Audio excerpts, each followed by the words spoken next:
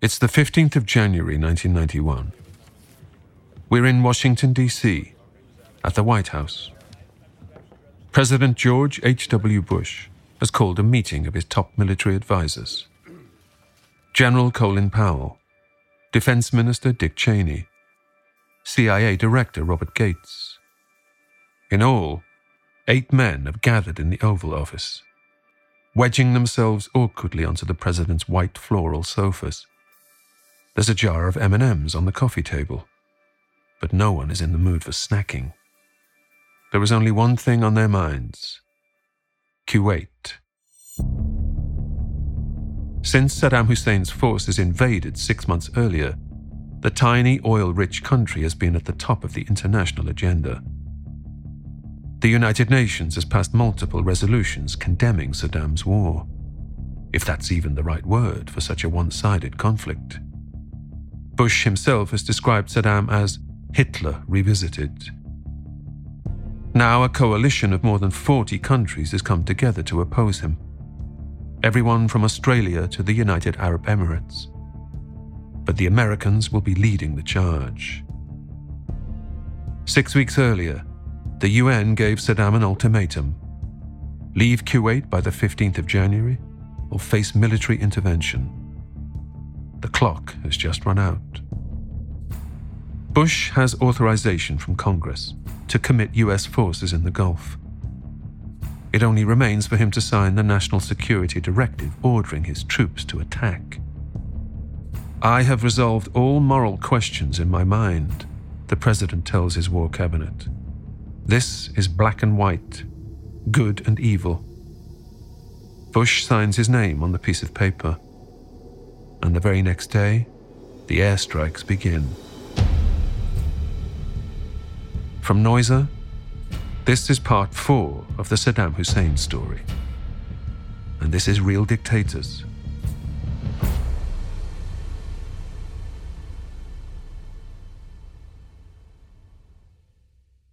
Saddam Hussein is not a man who likes to lose, even, it seems, when it comes to something as laid back as a fishing expedition with his old friends.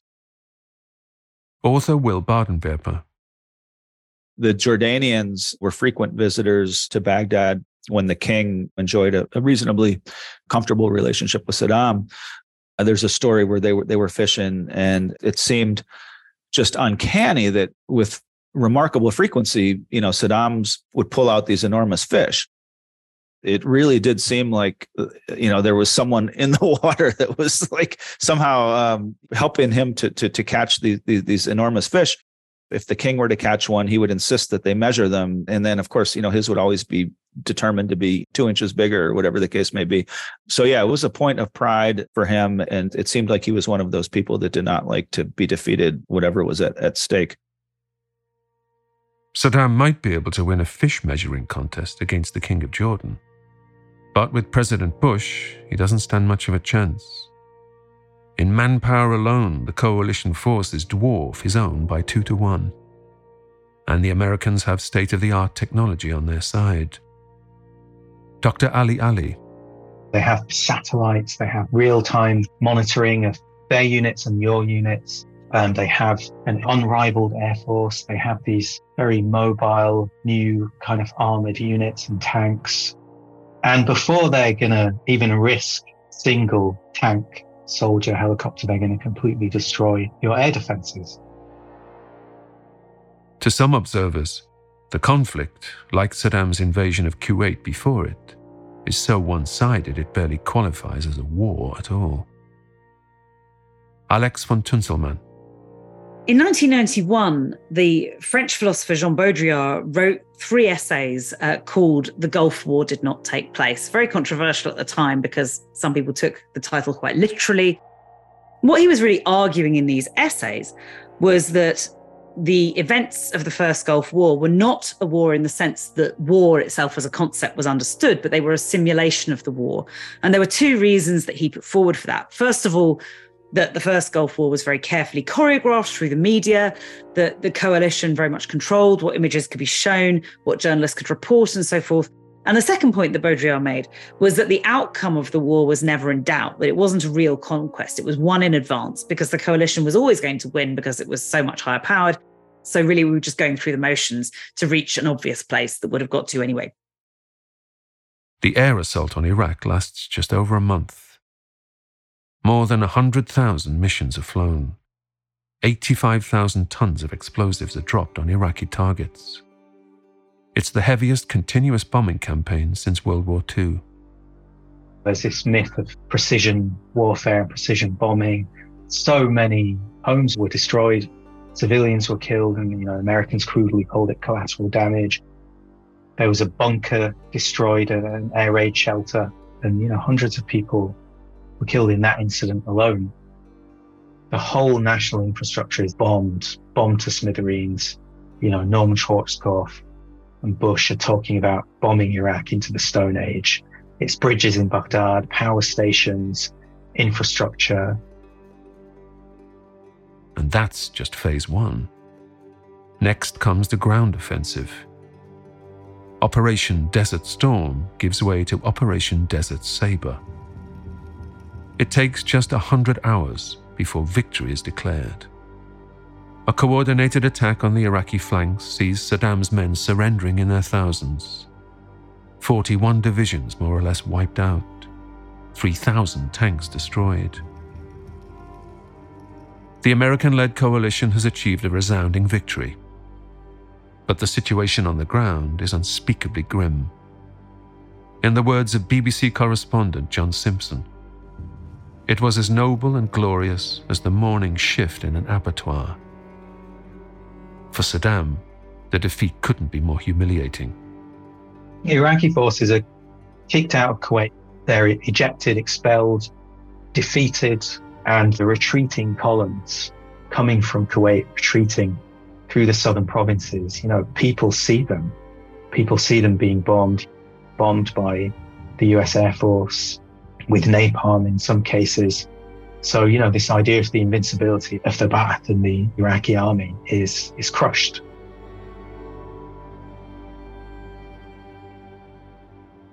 Saddam's Kuwaiti gambit has proved a monumental failure.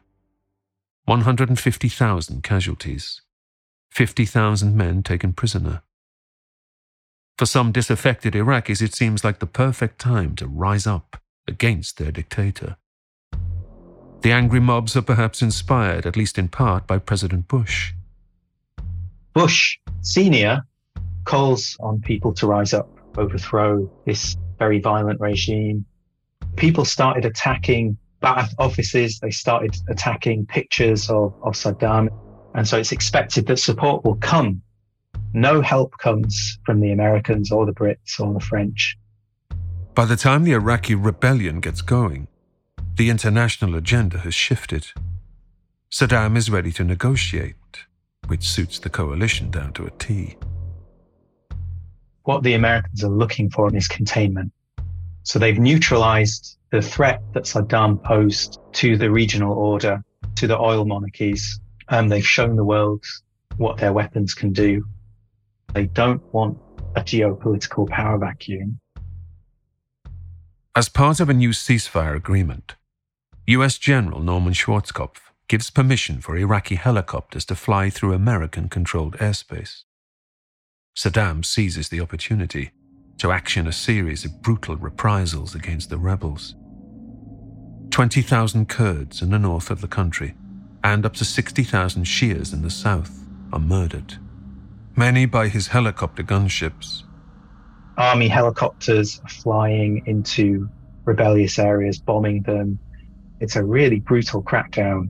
Executions, people being taken out of their homes, collective punishments. Millions of Kurds flee to the mountains. They live in these absolute destitute conditions. The war may have weakened Saddam and crippled his country, but his opponents within Iraq have been decimated too. At one point, Iraqi helicopters dropped large quantities of white powder on the Kurdish communities. With memories of the Halabja chemical attack fresh in their minds, the Kurds assume it must be a biological weapon. In fact, this time, the substance is nothing more sinister than flour. The real weapon is fear. But while Saddam may have negotiated himself out of a corner, he's growing increasingly paranoid.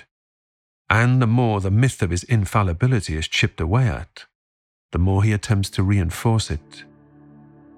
Repeatedly in history, when dictators start struggling a bit, they dig further and further into this cult of personality, representing themselves as essential, identified with the country, the only forces standing against these, barbarous outsiders and so forth. By now, though, ordinary Iraqis are reeling from a new threat: economic sanctions. Sanctions, particularly the first few years of sanctions, are extremely tough. Imagine this economy where I think, over 90% of revenue comes from oil sales. And that is just switched off and there's no relief. Even before the Gulf War, Saddam had pretty much bankrupted Iraq, thanks to his costly 8-year conflict with Iran. Now, though, the economy really nosedives. When sanctions hit, the dinar collapses, the currency collapses, crime goes up. My uncles who lived through the sanctions era tell me that if you left your car parked on the street, the hubs would go. If they didn't take the car, they would take bits of it. Even those living thousands of miles away are affected by the changes. We were in the UK during the 80s and the 90s. All Iraqi assets were frozen. All of the embassies kind of operating as skeleton staff. The schools closed down. Government funding for any kind of cultural or educational projects abroad is seized. So it really has an effect on the diaspora.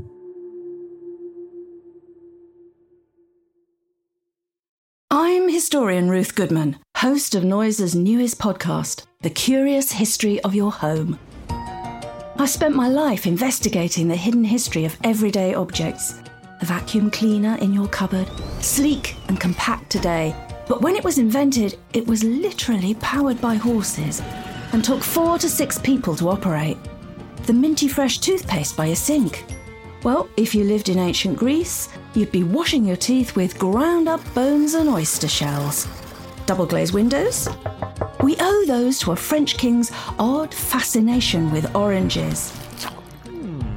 The Curious History of Your Home explores the extraordinary in the ordinary. Listen to The Curious History of Your Home each Tuesday, wherever you get your podcasts.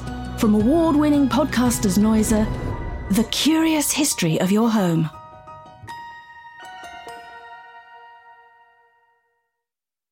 Within Iraq, meanwhile, Saddam is still unassailable, at least if you go by the election results. In 1995, voters are asked if they're happy with the job that the president is doing. The turnout, supposedly, is an eye-watering 99.5%. And of those 8.5 million people, 99.96% vote yes. With approval ratings like these, it's no wonder Saddam decides to treat himself. In 1997, Forbes magazine estimates his personal wealth at $5 billion. In the wake of the Gulf War disaster, he can afford a bit of retail therapy.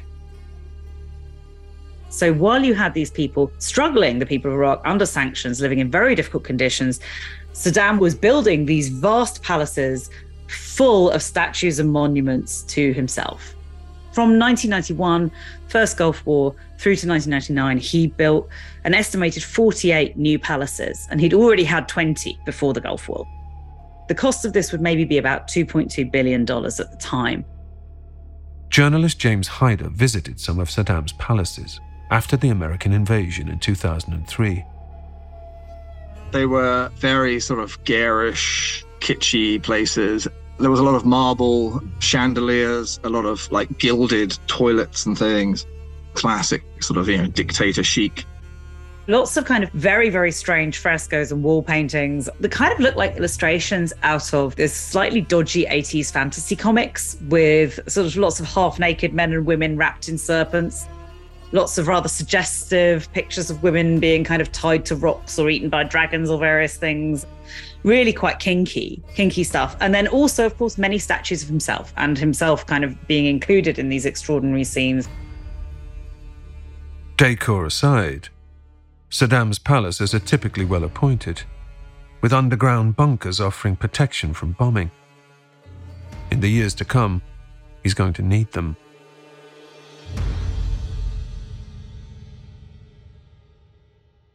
Saddam has turned a prosperous, oil-rich success story into a pariah state. His wars have bankrupted his country, destroying Iraq's standing around the world. What do ordinary citizens really make of him? Did they blame Saddam? Did they blame the US? I think they blame both. They're not mutually exclusive. There is this understanding Saddam is corrupt. He's failed us, particularly that generation who experienced firsthand the repression of the 1991 uprisings. So Saddam certainly wasn't popular in that period, but he wasn't exclusively blamed for the failures. In an attempt to boost his popularity, the avowedly secular dictator turns in a surprising new direction. For years, he's warned his colleagues of the dangers that Islamism presents to their Ba'athist ideology. But now it seems it's a case of, if you can't beat them, join them. He was a secularist, but he encouraged a rebirth of Islamic faith just to try and keep people together in those very tough days. Professor Juman Kuba. They did use religion when it was convenient for them, like they did in the 1990s.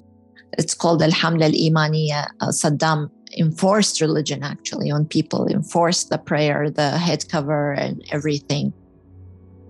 Professor Joseph Sassoon.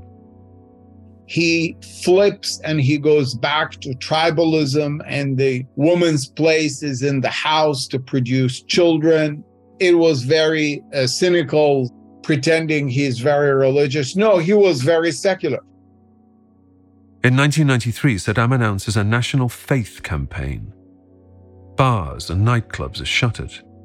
Alleged prostitutes are executed by beheading.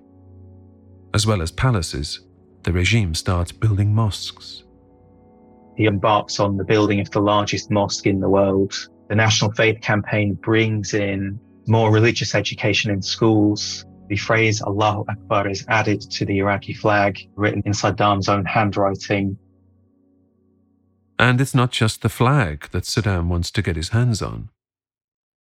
In 1997, the dictator turns 60.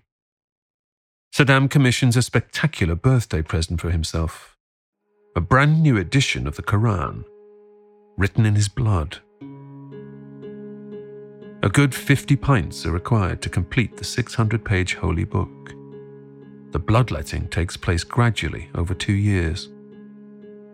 On the whole, Western commentators see the blood Quran as a rather gruesome publicity stunt. For Saddam himself, though, it perhaps has more significance. There's, of course, an ancient tradition of relics, which is religious. For instance, if you go to a lot of Catholic churches, you will see relics of various saints and so forth, parts of their bodies or whatever that have been preserved in some way. And it's interesting to see that some dictators in the 20th century have kind of bought into this tradition, with Saddam giving his own blood so that a copy of the Quran could be made, written in his own blood, is absolutely an example of this, to kind of create a thing that is a sort of bizarre bodily relic alongside being some sort of devotional object. It's hard to say how many Iraqis see things the same way as their leader. But by this point, the population has spent almost 2 decades in the grip of Saddam's personality cult. Saddam's humble background, as it turns out, lends credibility to some of the stranger stories about him. He came from a small village outside of Tikrit, and there were stories that his mother had been a witch. There was this myth that we came across that Saddam had this magic stone and that he wore it, and this made him invulnerable, that you couldn't shoot him. And somebody said he'd tested this on a chicken. He hung the stone around the chicken's neck and then tried to shoot the chicken, and the bullet had gone around the chicken. So, you have this myth-making machine that was Saddam's regime, combined with people who have no independent information and who are terrified. So there was this sense of credulity. Certainly when it comes to Saddam's personal security, superstition and myth have a role to play, and never more so than when it comes to the question of his body doubles. Rumours went round that he had all these body doubles. And it was sort of unclear exactly how we separated the truth from the rumor here. In 2002, there was a German TV show that concluded that he had at least 3 body doubles. And one Iraqi doctor even claimed at that point that the real Saddam died in 1999 and was only played by doubles, that he'd already gone. Lurid tales abound of plastic surgeries turning ordinary Iraqis into eerie doppelgangers. According to some sources, the stand-ins are so convincing that Saddam can send them to meetings he doesn't feel like attending. But it's hard to be sure how much truth there is in any of these accounts. Whether it's true or not, what it does is it has a function of creating this idea that even if you kill that guy that you think is Saddam, you might have just killed a body double. So it adds this extra layer of complication to assassination attempts and to coup attempts. Have you got the real guy, or is it just one of his body doubles? I think in real life, it's much harder to create such perfect doubles than people perhaps fantasize that it is. But unquestionably, this did have an impact. I mean, for instance, when the real Saddam was captured, the Americans DNA tested him to make sure that he was real and not just one of these doubles. But that's all to come. For now, Saddam remains the ultimate survivor. He's endured multiple assassination attempts, as well as ordering a few himself. In 1993, he sends a hit squad to Kuwait in an attempt to kill the recently retired President Bush. Bush's successor in the Oval Office, Bill Clinton, responds with airstrikes on Baghdad, followed by a scheme of his own. In 1996, the CIA plant a bomb in one of Saddam's palaces, but the dictator leaves just before it explodes. Iraqi intelligence agents make short work of the plotters, executing dozens of American assets. Saddam's grudge against the United States has become personal. But nowadays, he's most worried about threats from within his own family. Thoughts are beginning to turn to the question of succession. Eldest son, Uday, might seem like an obvious candidate. He's as ruthless as his father, and already heads up the Fedayeen Saddam, a paramilitary outfit known for their Darth Vader-style black helmets. But Uday is also deeply unstable.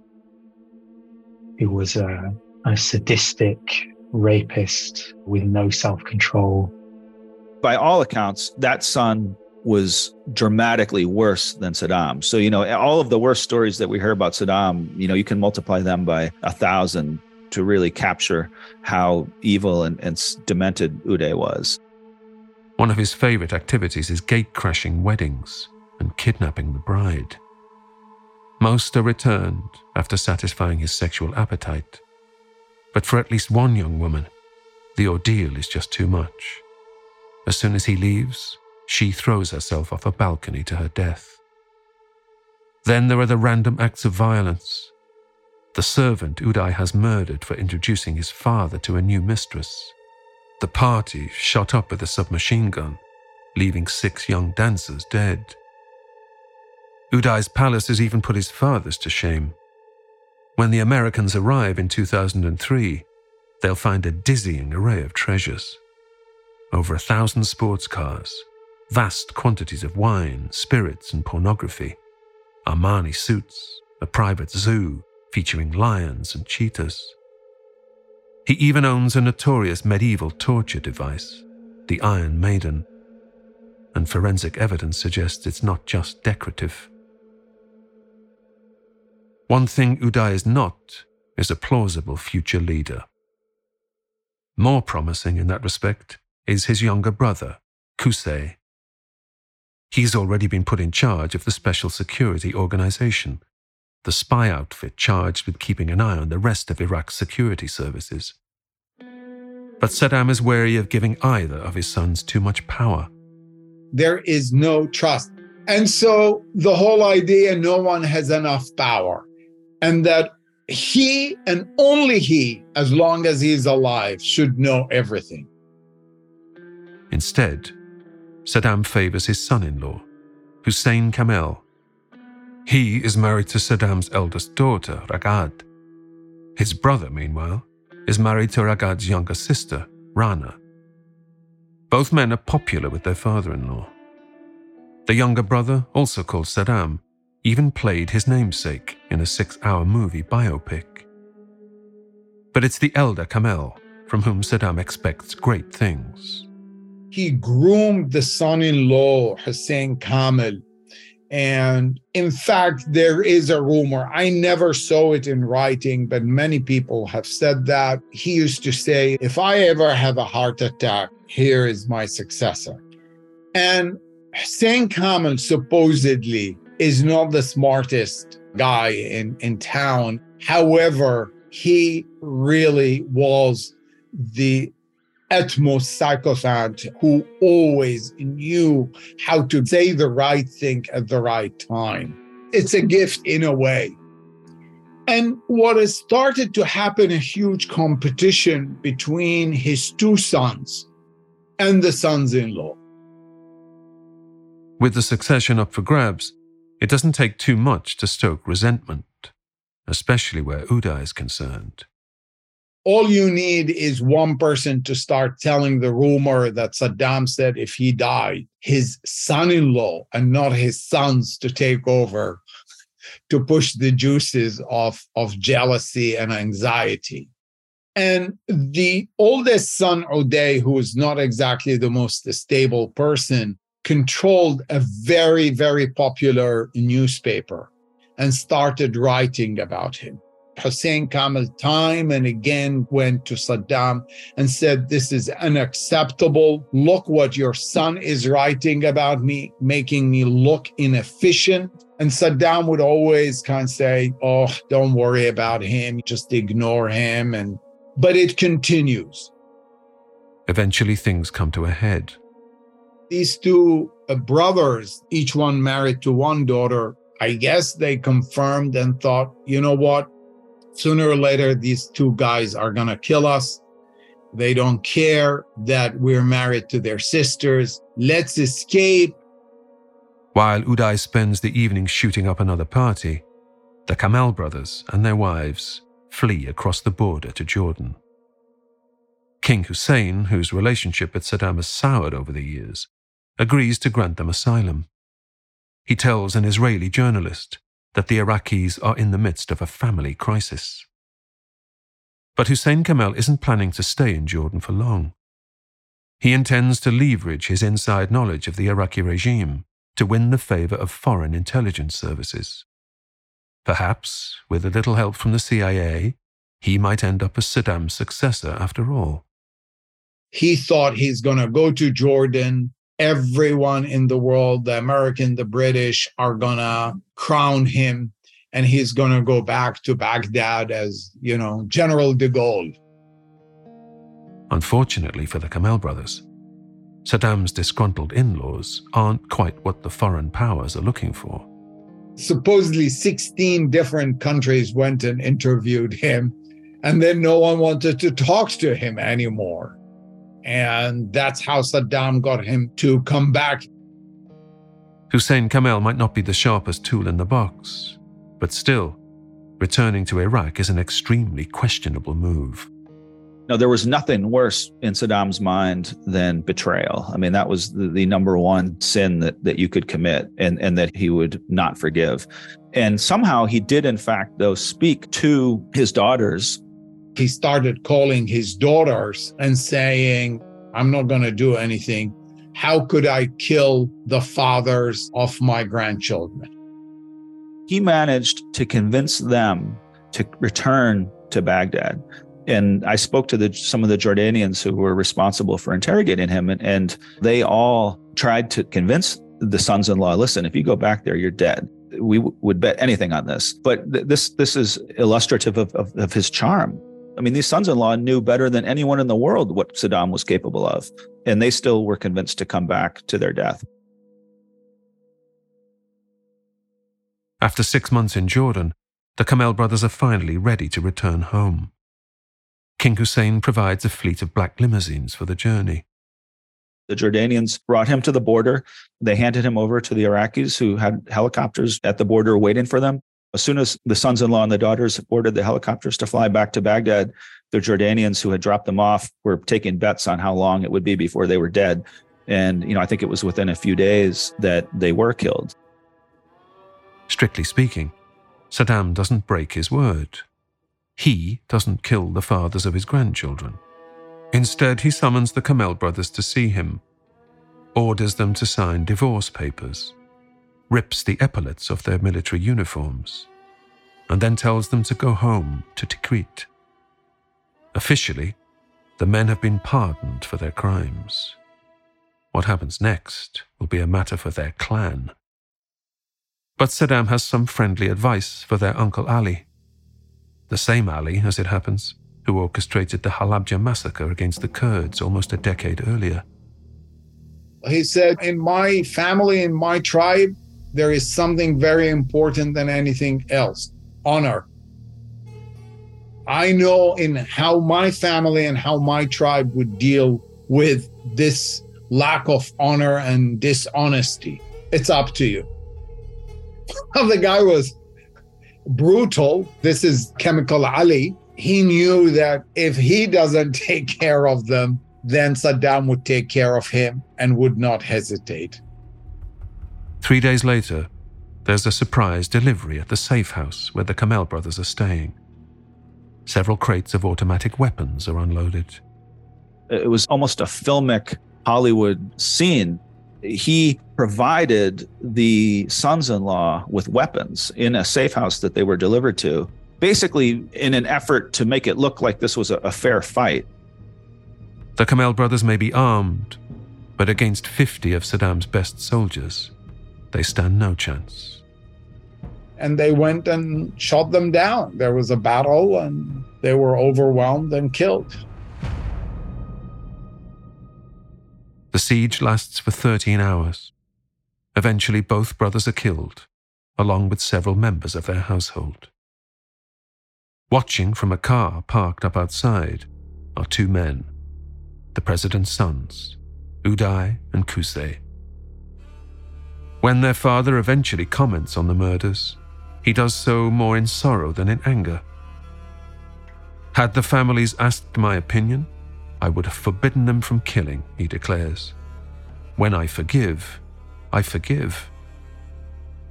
These words couldn't be further from the truth. In the wake of the Kamel brothers' defection, Saddam is growing more distrustful and more ruthless than ever. The escape of his sons-in-law and his daughter really increased his paranoia. Because if you can't trust your own family members, how are you going to trust anyone? 2 decades after seizing power from his mentor, al-Bakir, being a dictator just doesn't seem as fun anymore. Never one to doubt his abilities, though, Saddam starts looking for new outlets to express himself. As he had gotten older, he began to fancy himself as a writer and an artist, I guess. According to a number of these senior Iraqi officials, he, in his later years of ruling the country, he would disappear for days at a time and kind of lose himself in his writing. He appeared more focused in some cases on this writing than he did on ruling. In the year 2000, he publishes his first novel, Zabiba and the King. Supposedly, the author wishes to remain anonymous. But if so, his identity is the country's worst-kept secret. It's published by the Ministry of Information, and everyone knew about it. And the next day, it became a bestseller in Iraq. And the worst part of it, it became a textbook for all party members in their cell meetings to be read and discussed. I mean, I always wish someone would do this for my books, that it will be, mandatory reading for everyone. By this point, Saddam is no stranger to the written word. He's authored numerous political tracts, titles such as On History, Heritage and Religion, Social and Foreign Affairs in Iraq, and Thus We Should Fight Persians. But communicating his political ideas through a work of fiction is quite the departure. Daniel Calder is the author of Dictator Literature a history of bad books by terrible people. So he wrote this book called Zabiba and the King. And it was a kind of like romance novel. It's a love story. It's set in the past, in the early years of Islam. And there's like a pagan king. And I think he goes out riding one day and he sees this beautiful woman, Zabiba. One would imagine that Saddam Hussein's method of courting wasn't very elegant. I mean, who knows? But like in the book, he just falls in love with this woman. And then he starts having sort of long conversations about statecraft and religion with her. And she starts to kind of change his mind about things, you know. There's profound loneliness. And I think the loneliness of this king who's like isolated, he's got nobody to talk to. And the only person he can really communicate with is this young woman. And night after night, he goes to talk to her. If you want to know what it's like to be a dictator with the power of life and death, but who's also terrified of being assassinated and who's like looking around and guarding his position at any moment, I think Zabiba and the King gives you a reasonable sense of what was going through Saddam's mind when he felt sort of besieged and alone. You did not need a detective to figure out he was talking about himself. He tells you there so many stories that you can really understand how he felt about himself, about his relationship with his mother, about his connection to the land. He used the material from his own life, but then he changed it as a writer does. And so, you know, in that sense, it's like a proper novel. Maybe not a great novel, but he created the novel the same way all novelists do. It's not a good book, but it's a real book. With an instant bestseller on his hands, it's no surprise that Saddam is soon hard at work on book 2, and then book 3. Before long, he's bashing out novels at the rate of 1 a year. I guess he was sufficiently pleased with the results of that first one that he kept going. Almost like Saddam had discovered his second career.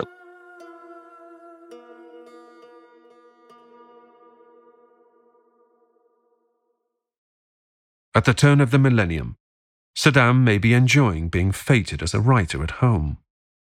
But on the international stage, he's facing serious opposition. His ongoing feud with the Americans shows no sign of easing. There have been further bombing raids by the Clinton White House. UN weapons inspectors are exasperated by Saddam's games. Throughout the 90s, he's frustrated their attempts to establish whether or not Iraq has any weapons of mass destruction left over after the Gulf War. In the West, Saddam has simultaneously become a significant threat and something of a joke. He just fit that classic sort of cartoonish dictator. The moustache, the beret, the sort of, you know, the gun and whatever. In fact, the dictator has quite literally become a cartoon. In 1999, when animated comedy South Park takes to the big screen for a musical extravaganza, he is cast as the all-singing, all-dancing villain. This Saddam, having been gored to death by a pack of wild boars, has taken up residence in hell as Satan's randy, emotionally abusive boyfriend. When the devil tries to break up with him, Saddam launches into his big musical number, I Can Change. By the time the credits roll, he's been narrowly thwarted from bringing about the biblical apocalypse. Actually, the real Saddam has perhaps been easing off a little of late. Dr. Ali remembers returning to Iraq in the summer of 2001 for the first time in decades, following a spell in Syria. It's strange. It feels fairly relaxed. It doesn't feel as intrusive in Iraq at the time. And I think that's because there just simply aren't the resources that there once were to invest in that level of repression. Back in Iraq, Ali sees firsthand the impact of a decade of sanctions. You know, it really felt like a shell of its former self. They've reconstructed much of the infrastructure, but we still had power cuts, still had rolling power cuts, 2 hours on, 2 hours off. Because of sanctions, it was difficult to get new things, new white goods, new cars, new parts for cars. So people were still using the appliances that they bought in the 1980s. Most people are driving these really banged out old cars. Everything looks a bit tired. And then, on September the 11th, 2001, everything changes.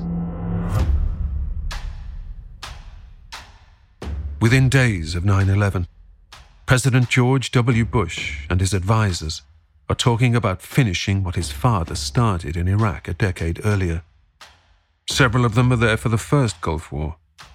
Vice President Dick Cheney, Secretary of State Colin Powell, Deputy Defense Secretary Paul Wolfowitz, not to mention Defense Secretary Donald Rumsfeld, formerly President Reagan's special envoy to Baghdad. While there is no credible evidence linking Iraq directly to the 9/11 attacks, Saddam's rhetoric doesn't exactly help the situation. While other world leaders offer their condolences and support, he takes the opportunity to make a political dig. In my opinion, had Saddam wrote an open letter through all the major newspapers saying, "We feel for you, we're really sorry, these are terrorists, they fight us also," I think it would have changed things. What does he do? What did he do? The exact opposite. You killed many people of us. Now you know what it tastes like. And that riled everyone and said, you see, need to knock that person out. Saddam may not have been personally involved in 9/11, but he makes no bones about where his sympathies lie. With the world still reeling from the terrorist attacks, he begins work on a new novel. In it, an Arab alliance defeats a conspiracy of Christians and Jews by destroying the two giant towers which contain their vast riches. As with the rest of his oeuvre, the allegory isn't exactly subtle. President Bush, the younger Bush, meanwhile, has started speaking of Iraq as part of an international axis of evil. He and Saddam already have beef. After all, the Iraqi dictator did try to murder his father. In his State of the Union address given 5 months after the World Trade Center attacks, Bush the younger makes his intentions towards Saddam clear. This is a regime that has something to hide from the civilized world. All nations should know America will do what is necessary to ensure our nation's security. Evil is real, and it must be opposed.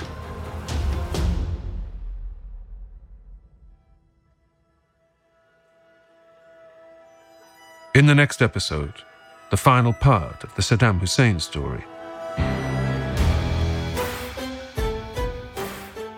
President Bush and Prime Minister Blair send troops back into Iraq.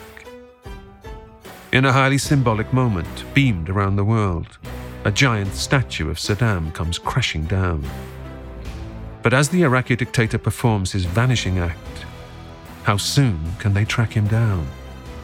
And in the aftermath of Saddam's toppling, how will ordinary Iraqis fare?